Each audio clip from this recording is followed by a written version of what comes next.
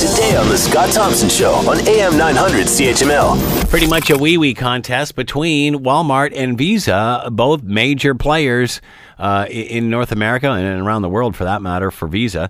And Walmart is, Walmart has been known, man. They'll put the boots to their suppliers. They'll demand, you want stuff in our store, you got to give us the lowest rock bottom price so we can pass it along to the consumer. The same thing is happening here with Visa and the fees that they charge every merchant to carry their service. So Walmart trying to negotiate a deal. They couldn't come to any sort of agreement. So Walmart says, we're going to pull the Visa out of our 3 stores in Thunder Bay. Blammo. There you go. A lot thought that it was sort of drawing a line in the sand and we wouldn't really see this day. But lo and behold, it has happened. Marvin Ryder is with us, business professor at DeGroote School of Business, McMaster University. He is with us now. Hello, Marvin. How are you today? I'm fine, thank you, Scott. Are you surprised that it got this far? I mean, they sort of talked about it a couple of weeks ago. Did you not think that perhaps there would be some sort of negotiation and this would be behind us? Right. So it actually was 4 weeks ago, Scott, that we talked about this. This is when Walmart made the announcement that unless something moves, we're going to start taking visas out in Thunder Bay on July, whatever yesterday was, 18th, 19th. And I said at the time I didn't think it was going to happen. They had a month to reach it. I thought cooler heads would prevail, but instead we have the old irresistible force and immovable object. Nobody wants to blink in this. You called it a weeing contest, and I think that's a pretty good accurate description as well.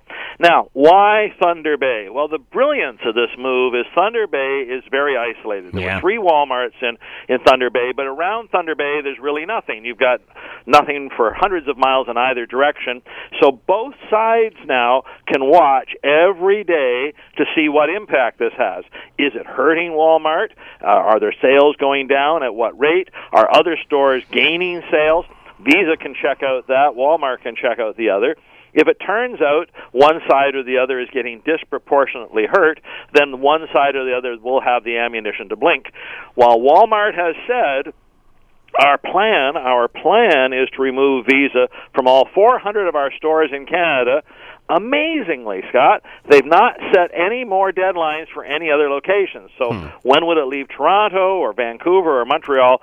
Nobody said anything because both sides are now watching to see what impact this decision made yesterday. Obviously, both parties, certainly Walmart is saying that, it's all about the low prices for our customers. We certainly know what how they negotiate with their suppliers and such. But can this backfire for them, especially if Visa is saying, hey, don't worry, Thunder Bay, there's 5,200 other merchants in Thunder Bay that do accept Visa? Well, you're right. We've not seen something like this before. So let me first start with the Walmart side of the story. They spend $100 million a year on credit card fees in Canada.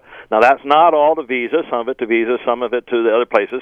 MasterCard gave Walmart a better deal because of the volume of business it does with them. They wanted a similar deal from Visa.